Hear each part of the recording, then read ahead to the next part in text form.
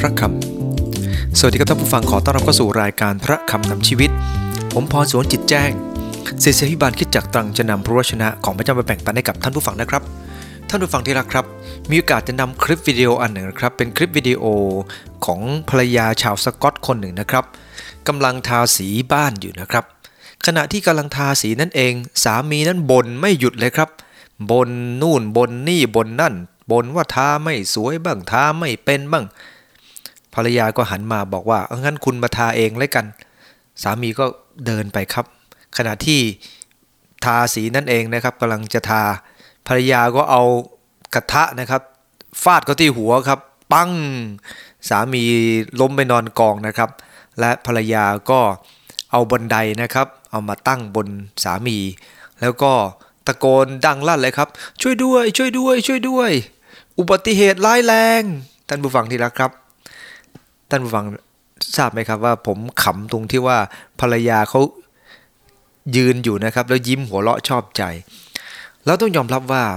ลักษณะของสามีภรรยาเนี่ยนะครับเป็นเรื่องที่เราเจอกันบ่อยมากในสังคม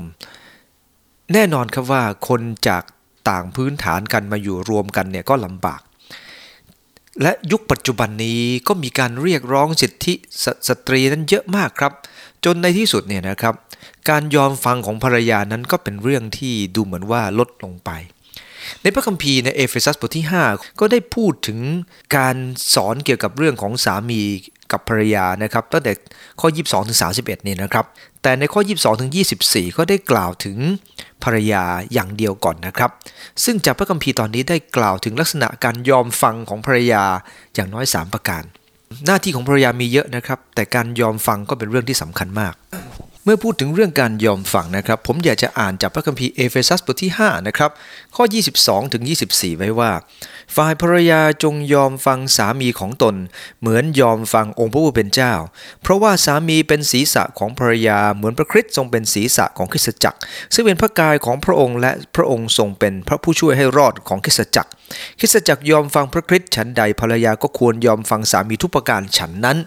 พระคัมภีร์ตอนนี้ก็กล่าวถึงว่าภรรยานั้นจะต้องเชื่อฟังสามีเพราะเหตุผลอย่างน้อย3ประการครับอันที่1ก็คือพื้นฐานของการเชื่อฟังคือพระคำครับพื้นฐานคือพระคำในเอเฟซัสบท5ข้อ22ได้กล่าวว่าท่านฝ่ายท่านจงยอมฟังสามีเหมือนยอมฟังผู้เป็นเจ้าตอนนี้ไม่ได้เป็นคำสั่งของท่านอาจารย์เปโลแต่เป็นคำสั่งของพระผู้เป็นเจ้าว่าเราเองจะต้องเรียนรู้จากการเชื่อฟังครับภรรยาที่จะฟังนั้นเพราะฟังเพราะเห็นแก่พระเจ้าในเอเฟซัสบท5ข้อ24เช่นเดียวกันนะครับบอกว่าคริสตจักรยอมฟังพระคริสต์ฉันใดภรรยาควรยอมฟังสามีทุกประการฉันนั้นเห็นไหมครับว่าคำว่าควรยอมฟังเนี่ยนะครับเป็นสิ่งที่จะต้องทำครับคำว่าทุกประการในที่นี้เนี่ยมันหมายถึงการอยู่ภายใต้เงื่อนไขของพระคำของผู้เป็นเจ้าอยู่บนหลักการที่ถูกต้องแม้พระคัมภีร์นะครับจะได้กล่าวว่าคริสเตียนเนี่ยไม่เป็นยิวเป็นกรีกไม่เป็นทาสไม่เป็นไทยไม่เป็นชายเป็นหญิงสมัยนั้นเนี่ยนะครับมีการแบ่งแยกกันชัดเจนระหว่างชายกับหญิงที่แบ่งแยกกันก็คือสิทธิครับสิทธิของการเป็นพลเมืองผู้หญิงจะถูกต่ำกว่าผู้ชายมากในด้านขนบธรรมเนียมเขาก็จะไม่ให้เกียรติผู้หญิงมากครับแต่พระคัมภีร์ได้บันทึกบอกว่าเมื่อเรามาเป็นลูกของพระเจ้าเราจะต้องเรียนรู้จากการให้เกียรติกันไม่ว่าคนนั้นจะเป็นใครก็ตามแต่ยังไงก็ตามครับถึงแม้พระคัมภีร์จะให้เกียรติแต่หน้าที่ของภรรยาก็ยังต้อง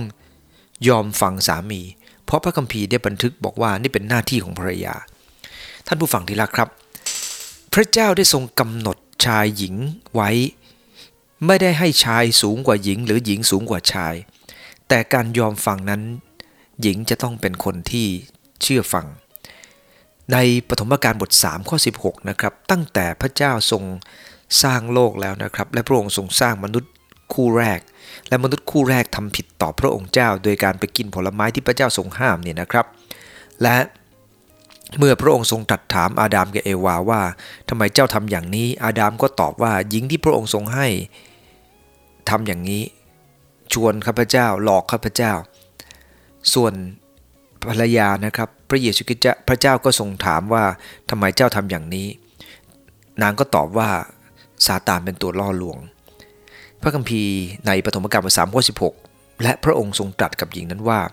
เราจะเพิ่มความทุกข์ลำบากขึ้นมากมายในเมื่อเจ้ามีครรภ์และคลอดบุตรถึงกระนั้นเจ้าก็ยังปรารถนาสามีปกครองตัวเจ้า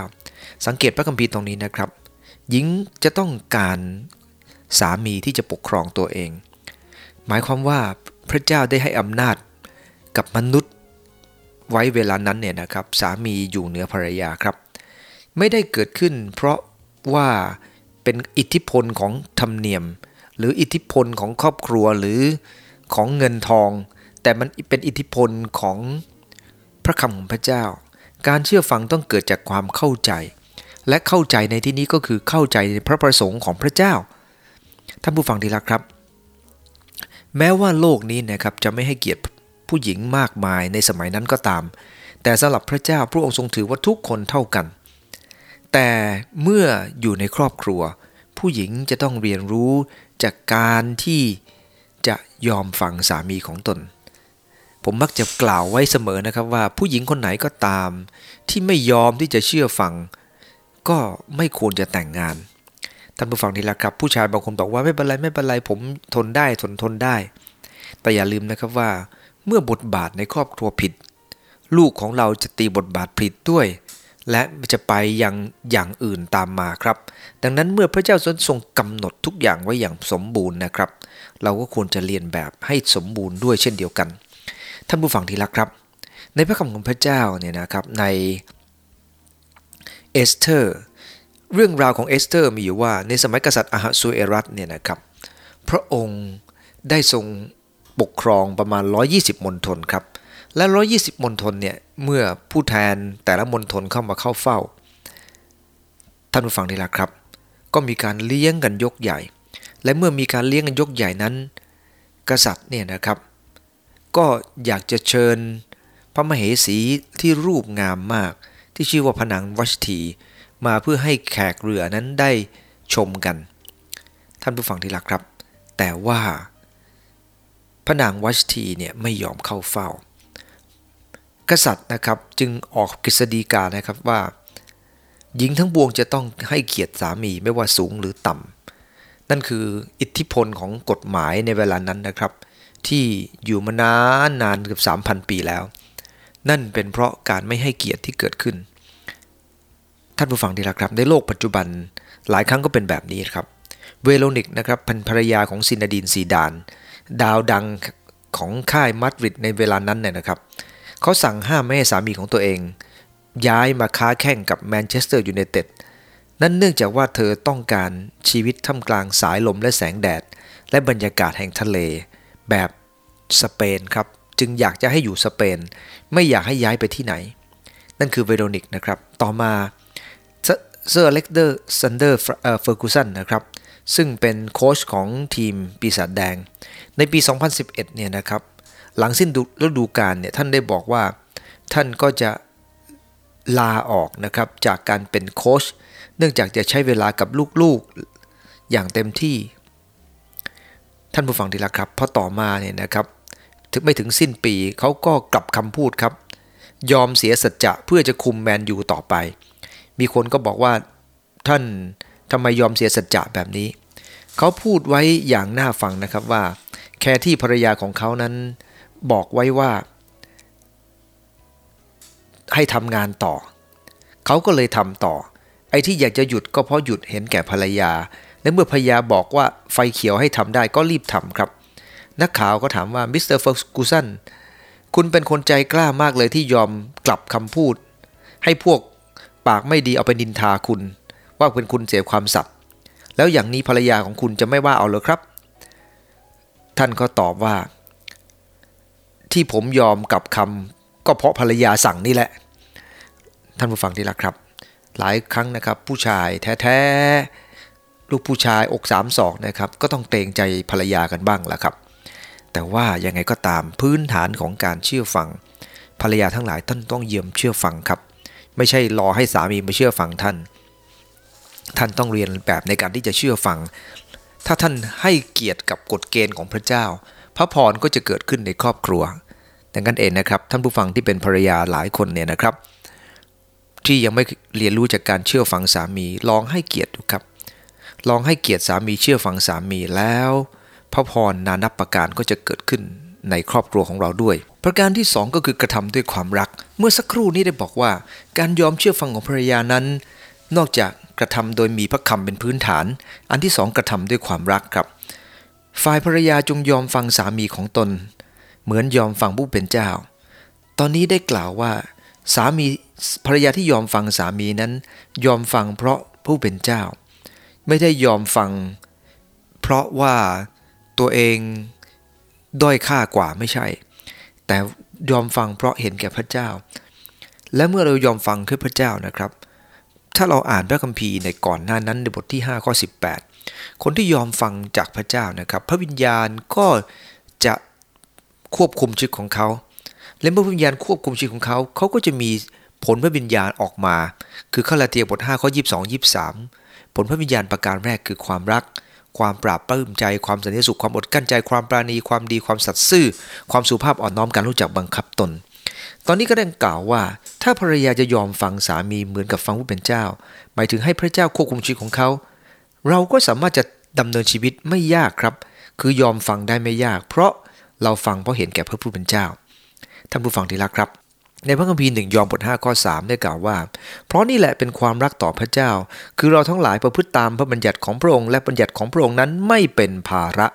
คำว่าความรักที่มีต่อพระเจ้านั้นทำให้เราเข้าใจว่าเป็นการกระทำที่แสดงออกมาด้วยความยินดีเป็นการแสดงออกมาด้วยการให้เกียรติเป็นการแสดงออกมาด้วยความเต็มใจเพราะว่าการทำต่อพระเจ้านั้นเป็นเช่นนั้นและการกระทำอย่างนั้นนะครับจะไม่รู้สึกว่าเป็นภาระเมื่อพระวิญญาณของพระเจ้าครอบครองใจของเราสิ่งที่เราจะทำต่อมาไม่ใช่เพราะเรารู้สึกขมขื่นใจที่จะเชื่อฟังแต่เต็มใจเพราะความรักของพระองค์ได้หลั่งเข้าสู่ใจของเราดังนั้นเองนะครับเราสามารถขอความรักจากพระเจ้าได้เมื่อจะต้องดำเนินชีวิตครอบครัวเราต้องอธิษฐานขอความรักครับและพระเจ้าทรงสัญญาครับว่าเมื่อเราขอสิ่งที่ดีจากพระองค์พระองค์จะไม่เอางูให้เมื่อเราขอความรักจากพระองค์พระองค์จะให้ความรักเต็มล้นในใจของเราเพื่อเราจะได้ทำสิ่งที่ดีต่อคนอื่นต่อไปโดยเฉพาะอย่างยิ่งกับครอบครัวของเรานะครับท่านผู้ฟังที่รักครับในพระคัมภีร์โคโลสีบท1ข้อ11ก็ได้กล่าวต่อไปอย่างนี้นะครับว่าขอให้ท่านมีกำลังมากขึ้นทุกอย่างโดยฤทธิเดชแห่งพระสิริของพระองค์ขอให้ท่านมีความทรหดที่สุดและอดทนไว้นานด้วยความยินดีตอนนี้พระคัมภีร์ได้บันทึกบอกว่าในการทำสิ่งใดก็ตามต้องขอฤทธิเดชจากพระเจ้าครับไม่ใช่ด้วยกำลังของเราแต่ด้วยฤทธิเดชของพระเจ้าพระองค์จะประทานกำลังให้กับเราและสามารถจะกระทำตามพระคำของพระองค์เจ้าได้ไม่ใช่เพราะว่าเราอยากทำเท่านั้นนะครับแต่เราจะทำด้วยกำลังซึ่งมาจากพระเจ้าพระคัมภีร์บอกว่าขอกำลังมากขึ้นทุกอย่างโดยฤทธิเดชของพระองค์ฤทธิเดชของพระเจ้านั้นพร้อมจะปรับปรุงและเปลี่ยนแปลงเราและฤทธิเดชของพระเจ้านั้นจะให้ความอดทนที่สุดให้กับเราครับท่านผู้ฟังที่รักครับในพระคัมภีร์1เปโตรบท3ข้อ1ข้อ2นะครับก็ได้กล่าวถึงภรรยาที่สามีไม่เชื่อฟังพระเจ้านะครับพระคัมภีร์ได้บันทึกบอกว่าจงเชื่อฟังสามีของท่านเพื่อว่าแม้สามีบางคนไม่เชื่อฟังพระวจนะของพระเจ้าแต่ความประพฤติของภรรยาก็อาจจะจูงใจเขาได้โดยไม่ต้องพูดสักคำเดียวเลยท่านผู้ฟังที่รักครับพระคัมภีร์ในตอนนี้กำลังกล่าวถึงว่าเมื่อเขาเห็นภรรยาดำเนินชีวิตที่ดีท่านผู้ฟังที่รักครับเขาก็จะมาสนใจเรื่องพระเจ้าเองดังนั้นการกระทำด้วยความรักของภรรยาครับมันจะทำให้สามีมารู้จักเรื่องพระเจ้าได้ไม่ยากเย็นนักท่านผู้ฟังที่รักครับพระคัมภีร์ได้สอนในโคโลสีบท3ข้อ14ว่าแล้วจงสวมความรักทับสิ่งเหล่านี้ทั้งหมดเพราะความรักย่อมผูกพันทุกสิ่งไว้ให้ถึงซึ่งความสมบูรณ์ท่านผู้ฟังที่รักครับความรักเนี่ยทำให้ทุกอย่างสมบูรณ์ในตัวเองดังนั้นถ้าปราศจากความรักทุกอย่างก็จะไม่สมบูรณ์ในตัวเองครับท่านผู้ฟังที่รักครับคำว่าทำด้วยความรักเนี่ยนะครับมันมีความรักหลายแบบในพระคัมภีร์นะครับความรักแบบอีรอสเป็นความรักแบบความใคร่มันอยู่ได้ไม่นานหรอกครับความรักแบบสตอเกเป็นพ่อกับลูกโอ้ท่านผู้ฟังที่รักครับความรักแบบนี้เป็นความรักที่ให้เกียรตินะฮะซึ่งภรรยาจะให้เกียรติสามีเหมือนพ่อคงจะยากนิดนึงต่อไปนะครับความรักแบบสตอเกเป็นความรัก ฟิลิโอเป็นความรักระหว่างเพื่อนฝูงสามีภรรยารักกันแบบนี้ก็ได้นะครับแต่พระคัมภีร์ใช้คำว่าอากาเปครับอากาเปเป็นความรักที่เกิดขึ้นจากความตั้งใจจะรักถึงแม้ว่าเขาจะดีหรือไม่ดีตั้งใจจะรักถึงแม้ว่าเขาจะใช้การไม่หรือใช้การไม่ได้เหมือนพระคัมภีร์1เปโตรบทที่3ข้อที่1บอกว่าแม้สามีบางคนไม่เชื่อพระเจ้าสิ่งที่ดีของภรรยาก็จะจูงใจเขาได้โดยไม่ต้องพูดสักคำเดียวนั้นขอดูน้ำใจท่านผู้ฟังทุกท่านนะครับใส่ความรักลงไปครับการเชื่อฟังก็จะเกิดขึ้นได้ไม่ยากแต่เมื่อไหร่ก็ตามที่เรารักตัวเองการเชื่อฟังจะยากครับและถ้าใส่ความรักลงไปทุกอย่างก็จะสมบูรณ์ในตัวเองครับในพระคัมภีร์ก็ได้กล่าวถึงหลายบุคคลนะครับที่ได้มีชีวิตในความรักอย่างโยเซฟที่รักมารีนะครับก็เป็นแบบอย่างแบบหนึ่งนะครับโยเซฟจะเป็นคนคอยปกป้องซึ่งเดี๋ยวจะกล่าวในบทต่อไปถึงหน้าที่ของสามีนะครับแต่ที่เราเห็นจากชีวิตของมารีเมื่อเธอเป็นผู้หญิงเนี่ยนะครับเราก็รู้ว่าเธอจะต้องอยู่ภายใต้การดูแลเธอต้องยอมฟังครับยอมฟังชีวิตของโยเซฟนะครับเพราะนั่นเป็นสิ่งที่พระองค์ได้ทรงปรารถนาให้เป็นครับผมอยากจะเล่าเรื่องหนึ่งให้ฟังนะครับเป็นเรื่องราวของผู้ชายคนหนึ่งนะครับที่เป็นนักเทศที่ชื่อว่า E.V. Hill นะครับ E.V. Hill นั้นเป็นนักเทศนาชาวผิวดำที่รักพระเจ้ามากนะครับเขาอยู่ในคริสตจักรที่เรียกว่า Mount Zion Missionary Baptist นะครับเขาอยู่ในลอสแองเจลิสท่านผู้ฟังนี่แหละครับภรรยาของเขาได้สำแดงชีวิตที่น่ารักมากในพิธีศพของนางนะครับดร.ฮิลนะครับก็ได้อธิบายว่าภรรยาของเขานั้นเป็นคนที่เยี่ยมยอดมากเขามีภรรยาที่เป็นเหมือนมงกุฎของเขาทีเดียวครับวันหนึ่งเนี่ยนะครับขณะที่เขากลับมาจากที่ทำงานนะครับเขาก็เห็นภรรยาของเขาเนี่ยจุดเทียนไว้บนโต๊ะครับดูโรแมนติกมากทีเดียวครับเขาก็คิดว่าภรรยาเราโรแมนติกดีเมื่อเขาเดินเข้าไปในครัวนะครับก็ปรากฏว่าจะล้างมือปรากฏว่าไม่มีไฟครับตรงไหนๆก็ไม่มีไฟเขาก็เลยถามภรรยาว่าอะไรเกิดขึ้นภรรยาเขาแทนที่จะพูดเรื่องร้ายๆกับเขานะครับพูดทำให้เขารู้สึกหมดกำลังใจภรรยาบอกว่าคุณทำงานมากจนเราไม่มีเงินไปจ่ายค่าไฟฟ้านะแต่ว่าเราทานกันบนด้วยแสงเทียนก็โรแมนติกดีนะแทนที่จะมัวแต่พูดเรื่องร้ายๆครับแต่เธอให้มองในส่วนที่ตัวเองมีอยู่เวลานั้นไม่ได้เป็นเรื่องที่น่ากลัวหรือลำบากนี่เรียกว่าทำด้วยความรักครับความรักคือใส่ใจถึงความรู้สึกของอีกฝ่ายหนึ่งอยู่เสมอและนั่นคือสิ่งที่พระเจ้าทรงปรารถนาครับความรักต้องใส่ใจความรักไม่ใช่เห็นแก่ตัวหรือความรักไม่ใช่เอาเปรียบแต่ความรักเกิดจากการใส่ใจเสมอครับท่านผู้ฟังดีแล้วครับอันที่3เนี่ยนะครับก็ตระหนักในคุณความดีท่านผู้ฟังที่รักครับเราต้องยอมรับความจริงอย่างหนึ่งก็คือว่าเมื่อสามีหลายคนเนี่ยนะครับดำเนินชีวิตเขาก็ทำสิ่งที่ดีให้กับครอบครัวอยู่แล้วคือคนเราเนี่ยนะครับต้องเรียนรู้จากการมองส่วนที่ดีในเอเฟซัสบท5ข้อ23บอกว่าเพราะว่าสามีเป็นศีรษะของภรรยาเหมือนพระคริสต์ทรงเป็นศีรษะของคริสตจักรซึ่งเป็นพระกายของพระองค์เพราะพระองค์ทรงเป็นผู้ช่วยให้รอดของคริสตจักรตอนนี้บอกว่าคริสตจักรจะต้องฟังพระคริสต์มีส่วนหนึ่งที่ทำให้เราได้ฟังมากขึ้นและยินดีทำตามมากขึ้นเนี่ยนะครับก็เพราะพระคริสต์ได้ทรงช่วยรอดให้รอดคริสตจักรหมายความว่าพระองค์ได้ทรงประทานสิ่งที่ดีให้ภรรยาควรยอมฟังกับสามีนะครับเนื่องจากว่าอิทธิพลส่วนหนึ่งคือสิ่งที่สามีทำพระคัมภีร์สอนเรานะครับบอกว่าความรักจะมองส่วนดีของเขาอยู่เสมอเราต้องมองส่วนที่เขาดีๆที่เขาทำต่อเราครับและเมื่อเขามีส่วนที่ดีที่ทำต่อเราเราจะจดจำสิ่งนั้นครับและก็เรียนรู้จากการที่จะให้เกียรติเขาพระคัมภีร์ในตอนนี้ได้พูดถึงพระเยซูคริสต์เป็นแบบอย่างดังนั้นความรักจะต้องจดจำสิ่งที่ดีแล้วเรียนรู้จากการที่จะยอมฟังนะครับในโคโลสีบท3ข้อ15นะครับบอกว่าจงให้สันติสุขของพระคริสต์ครอบครองใจของท่านพระเจ้าทรงเรียกท่านไว้เป็นกายเดียวด้วยเพื่อสันติสุขนั้นท่านจงมีใจกตัญญูท่านผู้ฟังได้แล้วครับพระคัมภีร์กำลังบอกว่าในการอยู่กับคนในโลกนี้ยังต้องเรียนรู้จากความกตัญญูและเมื่ออยู่ในสภาพของครอบครัวสามีทำสิ่งที่ดีกับเราหลายเรื่อง คิดถึงสิ่งดีๆที่เขาทำครับแล้วก็ตอบสนองต่อเขาโดยการเชื่อฟังเขาเพราะเขาทำสิ่งที่ดีมากมายในชีวิตท่านผู้ฟังที่รักครับเมื่อแต่งงานเนี่ยนะครับก็รู้ว่า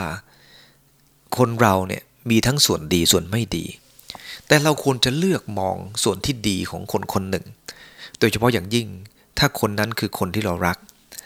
ภรรยาทั้งหลายท่านจะต้องมองส่วนที่ดีที่สามีของท่านมีอย่ามัวแต่เห็นแก่ตัวและมองในส่วนที่แย่ๆของเขาและ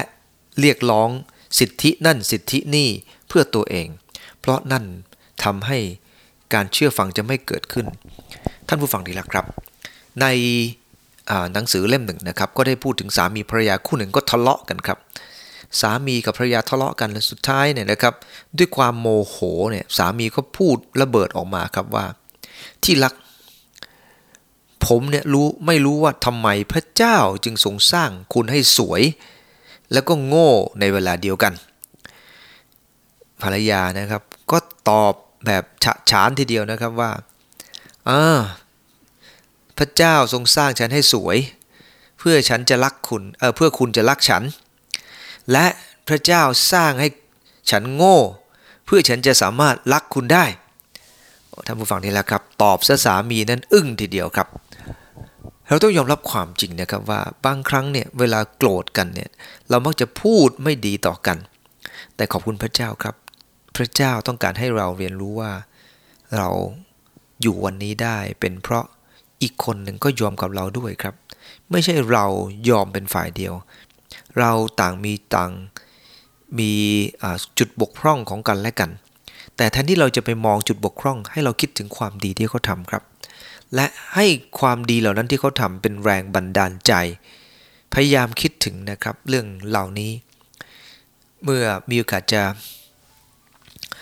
สอนพระคัมภีร์ตอนนี้นะครับและกลับไปถึงบ้านเนี่ยตอนรุ่งเช้าภรรยาก็ขอบคุณมากมายหลายเรื่องเลยครับที่ได้ทำเพื่อเขาก็เป็นสิ่งที่ตอบสนองพระคำของพระเจ้าอีกอย่างหนึ่งท่านผู้ฟังที่รักครับพระเจ้าต้องการให้เราจดจำสิ่งที่ดีด้วยกันตลอดเวลาจดจำว่าเขาทำอย่างไงดีกับเราบ้างไม่ใช่จดจำว่าเขาทำร้ายยังไงกับฉันบ้างพระคัมภีร์ได้บอกว่าอย่าทำการร้ายตอบแทนการร้ายอย่าด่าตอบแทนการด่าตรงกันข้ามจงอวยพรแก่เขาเพราะว่าพระองค์ได้ทรงเรียกท่านนั้นเพื่อจะรับพรเพราะว่าผู้ใดที่รักชีวิตและปรารถนาที่จะเห็นวันดีก็ให้ผู้นั้นยั้งลิ้นของตนไม่พูดสิ่งชั่วห้ามปากของตนไม่ให้พูดอุบายล่อลวงตอนนี้ได้พูดถึงเรื่องของคำพูดของครอบครัวครับว่าถ้าเรารักกันในครอบครัวนี่นะครับสามีภรรยารักกันสิ่งที่สำคัญมากคือคำพูดของเราแต่คำพูดเหล่านี้มันจะเกิดขึ้นไม่ได้หรอกครับถ้าเราไม่มองส่วนที่ดีของกันและกันแล้วเราปล่อยให้ความโมโหการโมโหเนี่ยนะครับมาควบคุมตัวของเราท่านผู้ฟังที่รักครับมันจะกลายเป็นเรื่องอื่นทันทีครับจากสิ่งที่ดีกลายเป็นสิ่งที่แย่ขึ้นมาทันทีบางเรื่องบางอย่างเนี่ยนะครับภรรยาบางคนเนี่ยนะครับไม่รู้จริงแล้วก็ไปฟังจากคนอื่นทำให้มองภาพของสามีตัวเองผิดในบางครั้งไม่ใช่เฉพาะภรรยาครับในคริสตจักรก็เหมือนกันมองภาพของคนอื่นผิดและสุดท้ายปัญหาก็เกิดขึ้นในครอบครัวหลายๆแห่งเป็นแบบนั้นในพระคัมภีร์สดุดีบท37ข้อ3ได้บันทึกบอกว่าจงวางใจพระเจ้าและกระทำความดีท่านจึงจะอาศัยอยู่ในแผ่นดินอย่างชื่นบานและความปลอดภัยเมื่อกี้ได้พูดถึง E.V. Hill นะครับที่ท่านได้กล่าวถึงว่าท่านเองลำบากมากนะครับและภรรยาเนี่ยก็อดทนกับเขามากไม่ได้มองแง่ลบแง่ร้ายกระทำกับเขาด้วยความรักจนวันหนึ่งนะครับเนื่องจากเขาทำงานที่นั่นและคนหลายคนก็ไม่ชอบหน้าเขาก็เลยมีคนขู่วางระเบิดครับแน่นอนว่าเมื่อมีการขู่วางระเบิดเนี่ยภรรยาก็อกสั่นขวัญแขวนเหมือนกันเธอมักจะพูดเสมอว่าสิ่งเหล่านี้เนี่ยเธอยอมให้เกิดขึ้นไม่ได้หรอกท่านผู้ฟังที่รักครับเมื่อถูกกล่าวเช่นนั้นนะครับเมื่อ E.V. Hill นะครับตื่นมาตอนเช้าเห็นรถของเขาหายไปภรรยาก็มาอยู่ข้างเตียงอะไรเกิดขึ้น ก็รีบลงไปหานะครับกลัวว่าจะเกิดอุบัติเหตุบางอย่างเกิดขึ้นท่านผู้ฟังที่รักครับแล้วขณะที่เขาเดินออกไปนอกบ้านเห็นภรรยาขับรถกลับเข้ามาเขาก็ถามภรรยาว่านี่ที่รักคุณไปไหนมาเขาบอกว่าเปล่าค่ะก็แค่เอารถไปลองเพราะได้ยินข่าวว่าจะมีคนเอาระเบิดมาวางรถของเราฉันไม่อยากจะให้สิ่งนี้เกิดขึ้นกับคุณหมายความว่าเธอให้เกิดขึ้นกับตัวของเธอได้เพราะเธอเต็มไปด้วยความรักเธอรู้ดีว่าถ้าสามีของเธอไม่ได้ทำสิ่งที่ถ้าสามีของเธอเนี่ยเป็นอะไรไปเธอจะรับสิ่งนี้ไม่ได้ดังนั้นเองเธอก็เรียนรู้จากการที่ยอมรับเพื่อสามีแต่คุณพระเจ้าครับ EV Hill เนี่ยครับก็ยังทำงานของเขาต่อไปเนื่องจากภรรยาของเขากระทำต่อเขาด้วยความรักจริงๆหนุนใจท่านผู้ฟังทุกท่านนะครับว่าการยอมเชื่อฟังภรรยานั้นไม่ได้มีใครบังคับครับแต่ว่าพระคำของพระเจ้าบอกว่าเป็นพื้นฐานที่ต้องฟังพระองค์และเมื่อฟังนั้นต้องฟังด้วยความรักครับไม่ใช่ทำด้วยความรู้สึกโกรธแค้นหิวปรารถนาบ้าเลือดนะครับแต่ว่าสิ่งที่พระคัมภีร์ต้องการก็คือทำด้วยความรักและตระหนักถึงความดีที่เขาทำต่อเราและเมื่อเป็นเช่นนี้การเชื่อฟังก็เป็นเรื่องที่ไม่ยากขอร่วมใจอธิษฐานครับข้าแต่พระเยซูคริสต์เจ้าโปรดอวยพรที่ข้าหลายจะเข้าใจในพระวจนะของพระองค์เจ้าในเรื่องราวเหล่านี้ให้ข้าหลายที่เป็นภรรยาจะยอมฟังต่อสามีเพราะเหตุว่าพระคำของพระเจ้าได้กล่าวไว้เพราะเหตุกระทำด้วยความรักมีความรักเป็นพื้นฐานและกระทำเพราะตระหนักในคุณความดีที่เขามีขอให้สายตาของหลายเป็นสายตาที่จะมองเห็นไม่ใช่มัวแต่ทุกข์ใจและปลักปลำตัวเองจึงอธิษฐานขอบคุณพระองค์ในพระนามพระเยซูคริสต์เจ้าอาเมนใจพรทุกท่านครับ